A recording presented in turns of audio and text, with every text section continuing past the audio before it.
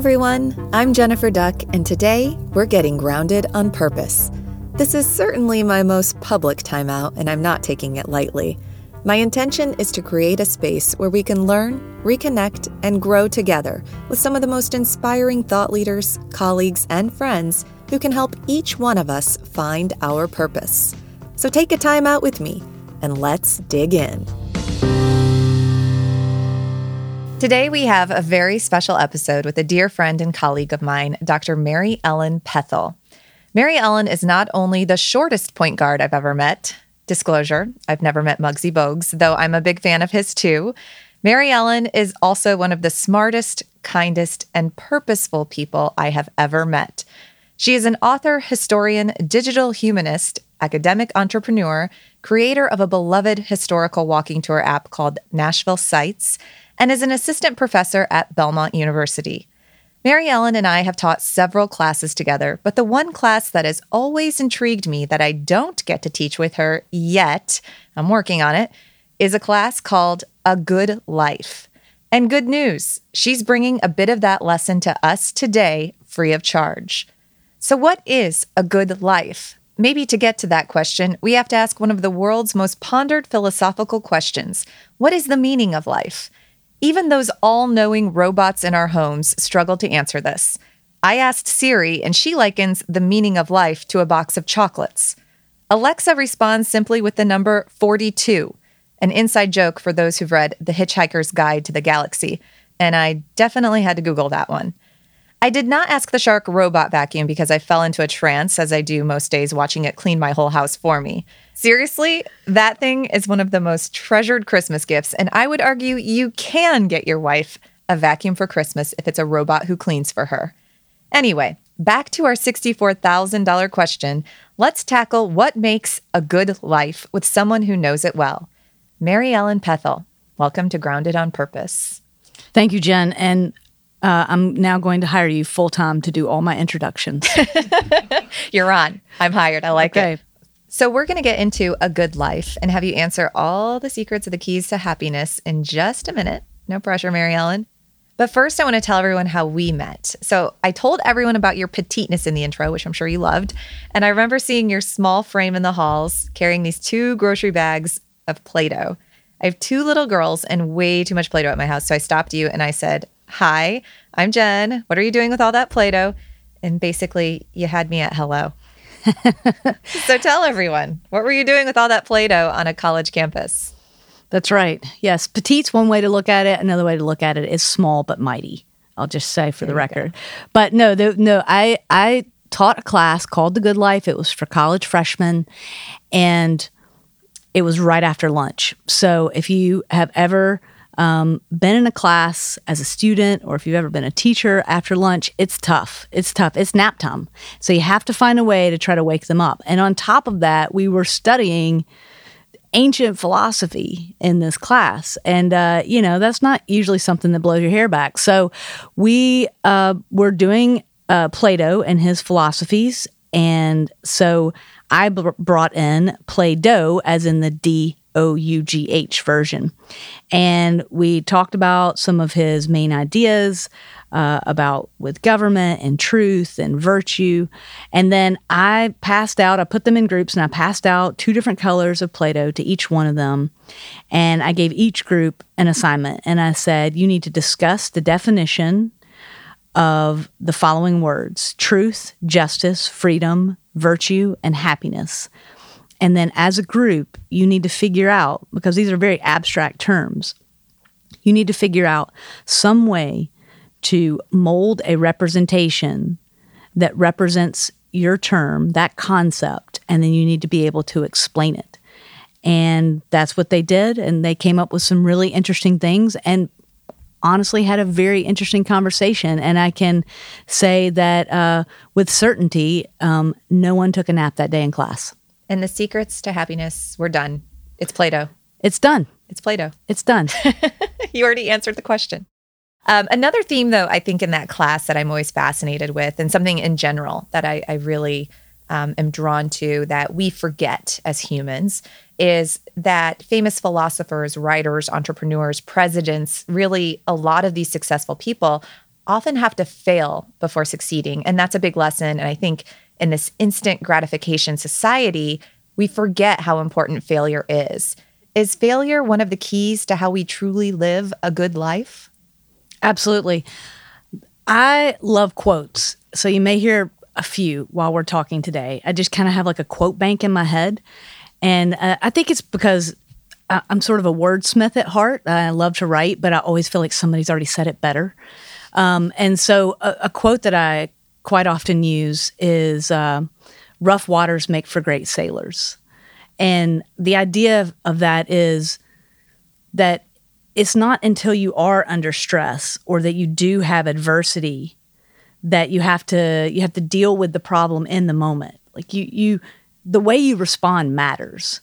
And if you're struggling with something or you're having stress or you're having issues, I think one of the first steps when you're in those rough waters is to figure out, like, what can you do about it? What's in your control and what's not in your control, but also to try to zero in on the problem itself and to make sure you identify the problem. If you're if you failed at something, get at the root of why did that fail, and so that you can better course correct. Oftentimes we just deal with the emotion of rejection or failure or what have you, and we're just bummed about it, but we don't learn from it the way that we should. And I think that quote, if you emerge from those rough waters and you survive, you are a better sailor. You know how to then handle the next situation, maybe in a more effective way. And you can't. I'll keep going with the sailing water metaphor, but like you can't stop the wind from blowing, but you can set your sails so that and I'm about to rhyme, and I didn't even mean to, keep on going. Yeah. So, but I think that's a big part of it. I mean, you are in charge. You do command the ship, and so it's how you handle that failure and learn from it. I think those are such great points on failure. And it's something that we have to always remember because we all fail, right? We all have to find how to pick ourselves up again, how to become better. And I think in this instant gratification society, we really also find it hard to know that there's no silver bullet answers. We have to realize we don't know it all. And, technology and other, means can't answer it all for us. And it reminds me of this article that Nicholas Carr wrote, and it was from a decade ago. And most articles from a decade ago are irrelevant, not this one. But it's titled, "Is Google Making Us Stupid?" And he wrote it in The Atlantic. And I still have my students read this because it really does. It has that staying power today. There's so much gray area, and we have to pause and think through things. I think that's a lesson I try to teach in my classroom, just stop and pause. But I find it really hard to pause these days. I teach this, and I still find it hard. How important is this pause in terms of succeeding and having a good life? If you're talking about pausing, sometimes people call it unplugging. And with what you're discussing, unplugging really is both literal and metaphorical. I just got back from Vermont, where I was staying somewhere that had no cell service. And the first 2 days, you're pacing around, you're driving to town so that you can get a couple of bars and make sure you haven't had any voice. And then after a couple of days, you just let it go. And it is so liberating. And, I think that the more pervasive technology becomes in our life, and I don't say that in a negative way, but this idea of what they call the Internet of Things, where it's not just that you're online or just that there's a World Wide Web out there or just that you have a smartphone. It's now that everything you have is talking to every other device that you have. And so it becomes all the more consuming. One of the ways that you can measure technology is that if it becomes so intricate that you no longer notice it in your life, that's when it's truly embedded. And so I think that's where most of us are. You have to go somewhere. And for me, it was a conscious choice to get some time away, but also have a vacation and do some writing. And so I made the conscious choice. But then when you come back to the real world, you don't have that choice. You're working, you're teaching. So I think, you just sometimes maybe the answer is to step away, to have a little detox, to be able to more accurately assess your use of technology and reliance on it, and to be more conscious of it, to make a plan. If you don't do the app on your, or the feature on your phone that tells you from week to week how much screen time you're using, you totally should. And I take it like a challenge. Like if it says that I spent an average of 3 hours on my phone, I want to take it down to 2 the next week. So I kind of use it as a motivating factor. Yeah, that's a great way to do it. And if you really only do 3 hours on your phone, good on you. I think you really are living that good life. Well, it's funny. I thought it was a lot, and then I started asking other people and they were hesitant to tell me. Yeah, and it's because they were 7, 8, 9.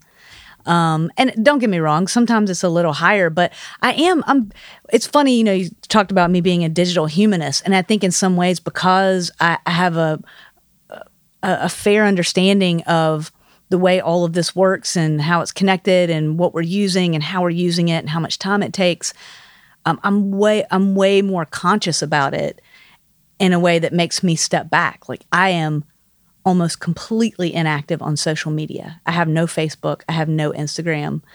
I have no interest in a lot of the other platforms that are out there. I use Twitter mostly as information and news source, but I don't want to use those things precisely because I know how they work. So I do think it's good to take an inventory. And if you realize how much you're on it, you do. I mean, it's a little bit of an addiction. You do. If you go cold turkey, it's hard. It's really hard. And the science behind that, because this is what I study, right? The dopamine hits we get from social media, especially, that's what it was designed to do, to keep us going, because that's how they keep going. That's how they make their money. Not only the notifications, but the scroll down, the wheel spins, and you're just like, am I getting something else? Yeah. Is there more breaking news? Yeah. Or does somebody just like something? Yeah. It's crazy. Yeah, it is. And I think of, you and I kind of relate. Vermont made me think of Henry David Thoreau and how he used to go to Walden Pond. And we joked about that while you were there. I was texting you, which I was totally distracting you. I was your distraction. My name's Jen. I have a problem. I distract Mary Ellen. But these technology, these alerts, even like a notification, your cell phone buzzing, or, having to check Instagram the minute you wake up, or going to bed and going on TikTok, because it is kind of a stress relief, right? Mm-hmm. But do you think these are kind of getting us away from a good life? Well, if you haven't seen Social Dilemma, I would recommend that. And a quote that is from that film that I think is telling about what you're getting at is one of the interviewees said, the question isn't do you look at your phone in the morning? It's, do you look at your phone before you go to the bathroom or while you're going to the bathroom? Mm-hmm. And I mean, that's how much it is in our lives. So the answer to that is a little bit more complicated, I think, because yes, in terms of time, I think we do need to think about technology in moderation. We need to celebrate it and use it for all the amazing things that it does. But as far as it interfering with the social interaction that we have with one another, I think we need to be more aware of that. I mean, how many times have you walked down a hall or walked into a room or gone to the doctor's office and there are people that 15 years ago would have been having a conversation, and instead they're alone together. And they're all in a group, heads down. And so we're missing a lot of that human interaction. The reason I say it's more complex is because then the next level of that is that then it affects people's ability to be able, their perception, their ability to pick up on social cues, their ability to talk to one another, to talk to adults, kids talking to kids. And so I think that's going to have potentially, a longer ripple effect on society. And then one more step above that is that just aside from the the dopamine hits and the need to check your phone all the time or be on your laptop or what have you is the information that we are being fed. And that's leading us with the polarization of society and the silos of media and the algorithms that are out there, that is also driving us in directions that are not good for the long term. I mean, so it's like this really like a three-legged stool of different things. I think that we need to be more aware of. Walt Whitman said, "Be curious, not judgmental," and I think that technology allows us to be curious, but sometimes makes us more judgmental. Mm-hmm. And I think that if we're not careful, we get sort of sucked down the rabbit hole and not even know it. Yeah, 100%. I mean, yeah, you don't. The other quote from that documentary, the quote that I love the most from The Social Dilemma is, "How do you know how to get out of the matrix if you don't know you're in it?" Mm-hmm. Yeah. And we showed that documentary in our class, and the students were just, their minds were blown. Like, it was, yeah. And I plan on showing that. I mean, and they have the best experts in there, Renee DiResta and others who have studied this for such a long time.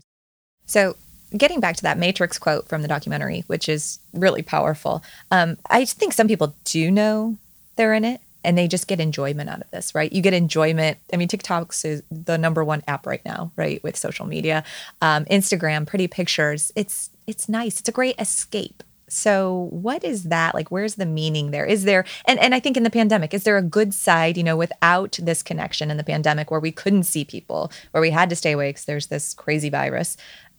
Is there a good side to the tech? Absolutely. Just like with anything else, everything should be in moderation, though. I think that's where you draw the line. If you have to have a drink, then you might have a drinking problem. If you have to have your phone on and alerting you every 30 to 60 seconds, then you are reaching a place, whether it makes you happy or not, that it might not be healthy. Or that it might not. It's certainly an indication that your life might be a little out of balance. And if we're circling back to this idea of the good life, one of the big components, I think, of the good life is balance. 100%. I also love something. We both do this. We've talked about it, but you taught me a word recently, and this is a way to kind of get off your screen, though I listen to podcasts while I do this. Disclosure. But you introduced me to this word, peripatetic. Did I get it right? You got it right. I got it right. So tell our listeners what this means and how this can help us think deeply, how this can help us live maybe a better life, a good life. So crazy enough, we're like going back to the ancients again. Here we go. It's like, and if you need, those of you who are listening, if you know the philosophers, but you can't even remember what order they came in, I've got an acronym for you. It's Socrates, and Plato, then Aristotle. SPA. Okay, and then just go to the spa and relax. So Socrates taught Plato. Plato taught Aristotle. And I was in graduate school, and I read this word, peripatetic, which I thought was weird. When I looked it up, because I kept a vocab list. I mean, I am a self-proclaimed, very proud nerd. And so anytime I was reading a text and I came across a word that I didn't know, a lot of times I could figure out what it meant by the context, but I just started my own vocab list. And it was a great way to boost my vocabulary. And you don't have to be in graduate school. I'd say this is a great idea for anybody. If you don't know what a word is, write it down, define it, keep a list, and then work it into your conversations or if you're writing something. And so this was a stumper, though, because peripatetic, looked it up, and it basically said an Aristotelian, one who subscribes to Aristotle or Aristotelian philosophy. And I was like, but then the secondary definition was that it meant a person given to walking or traveling. I was like, how did those two things, I mean, those, why don't you just say someone's Aristotelian? Why do you say they're peripatetic? So I started digging a little bit more, and what I realized was that if you translate it from the ancient Greek, it does mean to walk about. But also Aristotle's school was called Peripatos. And that means same thing, like walking around. And so the ancient urban legend, I guess, if you will, for that behind that was that he had his school and it met in the open air in one of the ancient buildings, and that he would walk between the colonnades while he was lecturing. But I like to think that Aristotle also named his school that, and this term is connected to him because he was always thinking about what the good life meant. And to him, the good life was about experience. He really based a lot of his ideas in the term valor and experience, exploration and reason. Those are some of the key tenets of Aristotle. And so I like to think that he also named the school, and that this term was not only is used to describe him and his ideas, but also because he believed that the best way to learn about life and what the good life is all about is to journey, it's the journey itself. It's the experience, and it's traveling from place to place and learning from the people that you meet and the experiences that you have. And so what I realized was I was peripatetic. Yeah. And not being stuck in your bubbles, right? Because I think we do, especially a lot of us, and I've been guilty of this too. I grew up in a very small town. It's all I knew. My parents did, get us out traveling in the summers. They were teachers, so it was easy to travel in the summers. But to learn other cultures, to learn other people, just to learn like the state next door was important, right? To get out in nature. And that's the other part of peripatetic that I take from it. Like when I'm walking in nature, I'm learning, I'm listening in my head. I'm kind of thinking and processing because we don't have that pause. Back to that pause we were talking about. That's where I find my pause, and I like make myself walk every day. And there's science that backs that up too, that walking helps us think, walking that makes us more creative. So I do think that's one way to escape is to schedule into your day, a 20-minute walk where you just think. And again, I'm guilty. I put podcasts on, but it's a form of thinking because I listen to these really wonderful and like sometimes podcasts. Even that can be meditative. Yeah, exactly. Music too, like listening to music while you're doing something. So it doesn't have to mean you don't have to like Henry David Thoreau it. You don't have to like go sit in the middle of the woods necessarily, although you're more than welcome to. I think I might want to. The two children and, like the chaos of everything. Like the woods sounds nice sometimes. So 20 minutes in the woods isn't so bad. I want to get back to happiness because I think this is a term too we talk about a lot. And I bought this sign while I was living in New York City, and I recently hung it up in my daughter's room. It has these bubblegum pink and purple letters, and I just love it. I think it was always meant for a child's room, but I've had it in my offices. I've had it everywhere I've gone. So I finally put it in my child's room. But it said, happiness is not a destination, it's a way of life. And I know it might be a little woo-woo, but here we are. This is me. I really think this past year, especially in the pandemic, it was hard to remember this. And I had this bright sign staring at me every day.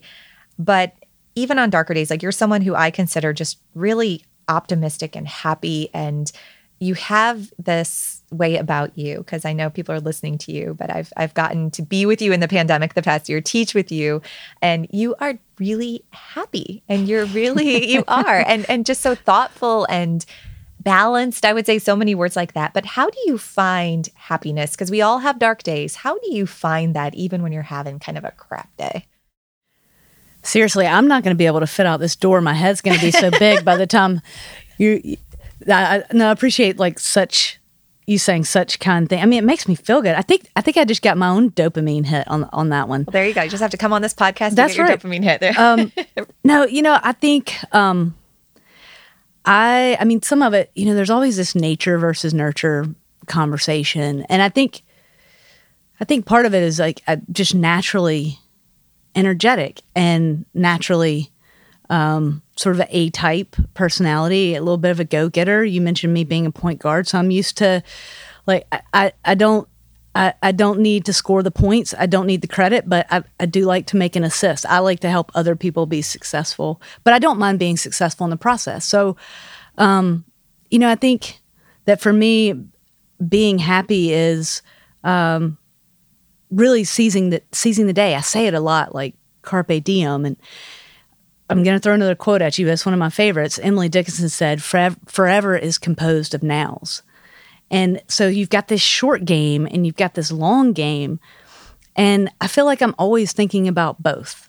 I'm thinking about what can I do today, not only for myself, but for other people.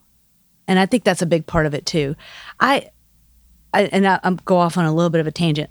I want to know the person who makes my sandwich in the sandwich shop just as much as I want to know my students, just as much. I mean, I have always felt like relationships are really, really important. And even if you're not going to have a deep relationship with someone, I think just being kind to people and civil to people, you'd be surprised how many people that might be, cleaning the halls, how few people say hello to them when you walk by. So I think sometimes it's just the little things.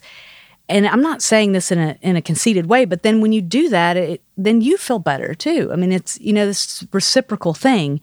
But back to, the short game and the long game. So I try on a day-to-day basis, like if I'm in a good mood and I can help other people be in a good mood, then, rising tide lifts all boats. It's like everybody feels better. Everybody leaves feeling better. So what's the point in being pessimistic and negative? I guess that's one way to look at it. But I then also think that if you're talking about the long game, I've had a very non-traditional path to being at Belmont as an assistant professor in interdisciplinary studies and my PhDs in history, so it's been a very long journey. Again, Aristotle there. But do things, if you fail, we've talked about failure. If you fail, find another way, stick a yet on the end of that sentence and try not to be discouraged. Every problem has a solution. And so I think I try not to let setbacks or failures get me down, and I think that helps in the long game.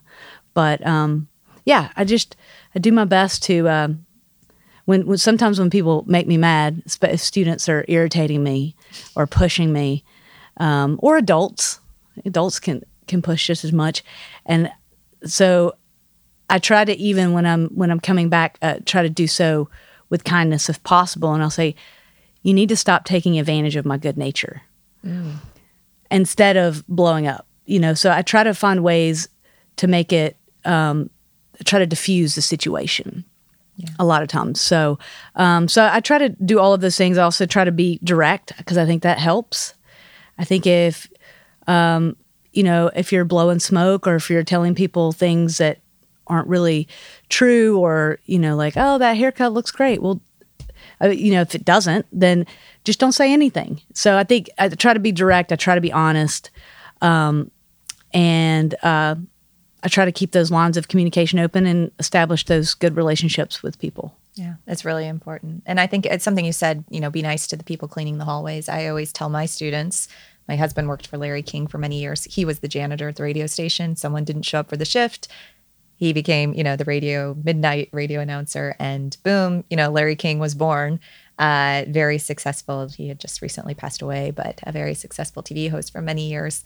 And had, you not been nice to the janitor of the hallway, that was Larry King, right? You just never know. And if you the say, a lot of people talk about, if you've ever worked in a restaurant, then you'll never treat a waiter or waitress or server badly again, or you'll never be a bad tipper. And, I've served like in the food industry and some other places. So you see what it's like on the other side. And, just a little bit of kindness goes a really long way. Yeah. And, we all know that the world needs more of that. For sure. Yeah. Well, that's a great key to happiness, kindness, empathy. All these things go hand in hand. All right, Mary Ellen, this brings us to the final minutes of the podcast. Welcome to the speed round of questions. I did not warn you about this, so... Love it. Bring it. I was born ready. So in just a few words in the final 2 minutes of the show, tell me, what does the word grounded mean to you? Grounded, hopefully not on a tarmac in an airplane, but the other grounded, I would say, it means to be realistic, but to also be hopeful. It means finding the balance between humility and hubris. It means finding the balance between patience and passion. Love it. What's keeping you grounded right now? I think, as odd as it might sound, what's keeping me grounded right now is work in a way. I'm writing a new book, and I am interviewing a lot of women who were involved in Title IX, and the passage of Title IX, which affected women's sports and the expansion of women's sports and equity. And I have been interviewing them, transcribing their interviews, and writing chapters.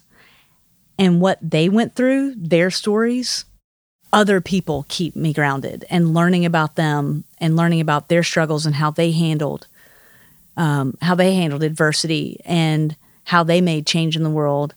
It's it helps not only keep me grounded, but also helps keep me going. How do you funnel through or block out the noise, and whether that's, a phone buzzing or that voice of doubt or uncertainty in your head? I would say the way that I block it out, I go to a coffee shop and I put in my earbuds and I pick, let's see, what am I listening to right now? I'm listening to a little Beach House, little Sufjan Stevens, stuff that kind of is kind of like mellows you out a little bit. And I just read. If you had to sum up your purpose in 5 words or less, what would you say? I would say be kind, good humor, and carpe diem. I went 6. I know. Sorry. You're always pushing the limits with me. over 1. Well, Mary Ellen, thank you so much again for joining us. I can't wait to read your latest book, which comes out next year. And we're going to tag that previous book that you wrote called Athens of the New South in our show notes. These books have so much purpose, and I truly always learn so much from you. So again, thank you for taking time away from your very busy schedule to join us. Thanks so much for having me. And, I've been doing a lot of quotes throughout this, so I'm gonna end on an original. Be good, and if you can't be good, be careful. Okay, well, there you go. You heard it here.